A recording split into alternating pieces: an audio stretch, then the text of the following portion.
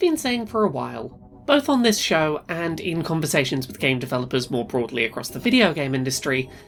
that I think we're on the precipice of a leap forward in accessibility for one specific video game genre category: adventure games. From narrative adventure games such as Dusk Falls, to side-scrolling point-and-click adventure games like the demo for Stories of Blossom, we're seeing really ambitious strides forward being taken right now towards more and more adventure games being not only playable, but increasingly accessible narratively to sightless blind players, which makes me really optimistic about the genre's overall potential to eventually be consistently accessible. Today, I want to take some time to talk about a recently released 2D side-scrolling adventure game called Brok, the InvestiGator. Not only does the game have a really impressive suite of accessibility features designed with input from a sightless blind accessibility consultant, but the game is also a really interesting example of accessibility support being retrofitted into a game not designed from the ground up with that support in mind. It's not perfect, but it's an ambitious display of what can be done, even after a game is already on sale, to make it more accessible. In Brok, the InvestiGator, you play an alligator investigator living paycheck to paycheck in the outskirts of a big city, solving crimes for cash to try and keep yourself and your stepson financially solvent. The game is part point-and-click adventure game, and occasionally part side-scrolling beat-em-up, with Brok exploring locations, finding clues, gaining evidence, and beating up enemies along his adventure. While I have a few small quibbles with the plot, namely things like a homeless man right near the start of the game not being given a name and simply being referred to as Tramp in your conversations with him, overall the title has a pretty charming writing style, art style, and expressive voice acting that make it an overall pretty enjoyable title to play. Getting into the accessibility settings, which were all added to the game as part of a post-release update developed with consultation from @Lirin111 on Twitter. Options include audio descriptions of characters, locations, and scenes, full text narration, which includes menu and item text, choices, numbers, and more, alongside special narrator tutorials, larger font options and higher contrast UI elements, high contrast mode support for character models, 3D positional audio, as well as options for skipping puzzles or replacing them with alternative puzzles adapted to be better suited for blind players. Players can set the game to vibrate their controller anytime they walk into a wall, set specific buttons to be mapped to repeating either the last line of dialogue or the last instruction given, which I found really useful as a player with ADHD, and the game can be set to simplify certain rooms to reduce prevalence of jumps and dangerous traps. Of note, audio descriptions cannot be activated independently of text-to-speech narration. The two are bundled into a single setting, and must either both be used or neither used, which isn't ideal, but it is what it is. In addition, in another update that went live while I was writing this video script, the game now also offers the ability to turn off screen shaking effects, and an option for players to be automatically offered the option to skip fights before they begin.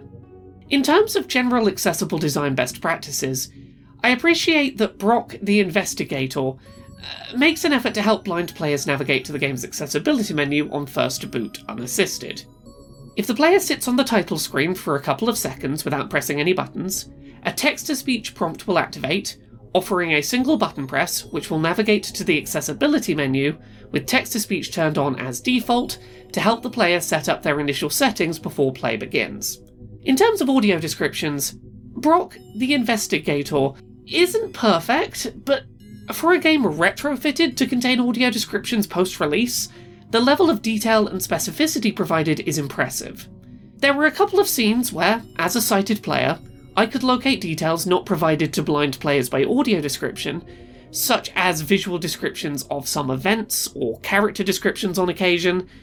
but the audio descriptions were far more detailed and consistent in their execution than, for example, last year's remake of The Last of Us Part 1. While the execution falls a little short of the bar set by the Stories of Blossom demo last year, this is still one of the better examples of audio descriptions in a video game that we have to point to today,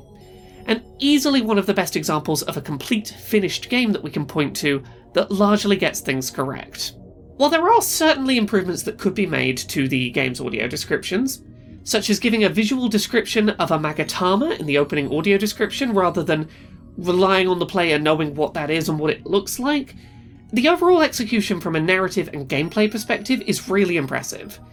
New scenes are described in detail, with care given to noting where objects are in a room, what they look like, and how they are positionally arranged, alongside the character's description and their relationship to the events and objects around them. Brok is a chubby yet strong alligator person wearing a red detective coat, a black tank top, blue pants and a purple fedora. He has a gray metal plate on his muzzle, and wears a pendant shaped like a Magatama, and is not wearing shoes. The game could be better about differentiating similar objects within a scene, such as in the second room of the game, where 3 separate robots are simply described as robot when hovered over by audio description, in order to ensure that sightless players are more easily able to tell if they've already interacted with an interaction point in the scene or not.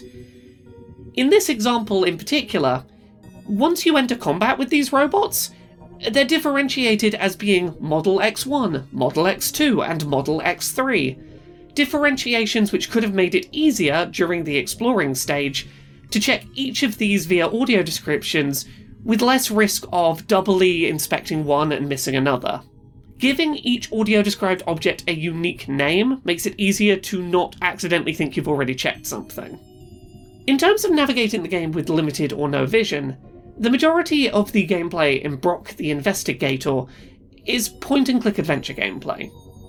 In these segments of the game, players can walk around using an analog stick, with text-to-speech prompts activating when the player walks next to an interactable item, but the game also offers using the D-pad to cycle between interaction points more easily. While this does make it easier for sightless players to find interaction points in a scene, the execution here does have some room for improvement potentially. I know I keep making this comparison, but in the demo for Stories of Blossom, players use a similar system to cycle between interaction points in scenes. The difference is that, in Stories of Blossom, a player can cycle left and right and methodically find their way to every interaction point in a scene in order, being certain that they have not missed anything. Brok the InvestiGator requires the player to press their D-pad inputs in the direction of a new interaction point to locate it, making methodically cycling through interaction points more difficult, and increasing the likelihood that a player who is blind may miss something that they could have interacted with. This is partially remedied by allowing the player to hold down the X button, in order to have a list read out by text-to-speech of all interactable objects present in a scene, but that isn't something that the player is told they can do, and it doesn't necessarily help a blind player work out where in the scene an object is that they're trying to interact with. The list is read to the player from left to right in the scene, but that fact also isn't communicated to the player, and doesn't help specifically locate if an item is, for example, near the upper left or the lower left of a scene. Sighted players can see each object's location highlighted by text on screen, so it would be ideal for blind players to have a method of methodically scrolling through all interactables. The game's developer has said the intention here was, to some degree, to try and maintain the feeling of having to search these scenes, with the possibility of missing something. But blind players that I follow on Twitter who I've seen discussing the game all seem to agree that an option to simply methodically cycle through all interaction points in order, without the ability to miss any of them, would be preferable. To be clear, the existing system does work, and it does make the game a lot more playable than it was at launch, but there is still room for improvement over time. The other portion of the game is side-scrolling combat, and in order to make these sections more accessible to sightless players, the game will repeatedly say the name of an object if Brok is stood next to it in combat mode, and the object can be attacked, giving information on what is going to be attacked if you press that button, and confirmation of correct player placement. In combat sections against enemy characters, rather than those requiring attacking stationary targets such as locked doors, the game's aim is to use 3D positional audio to support a player knowing their position, as well as that of their enemy, and hearing audio cues to know when to block and when it's safe to attack.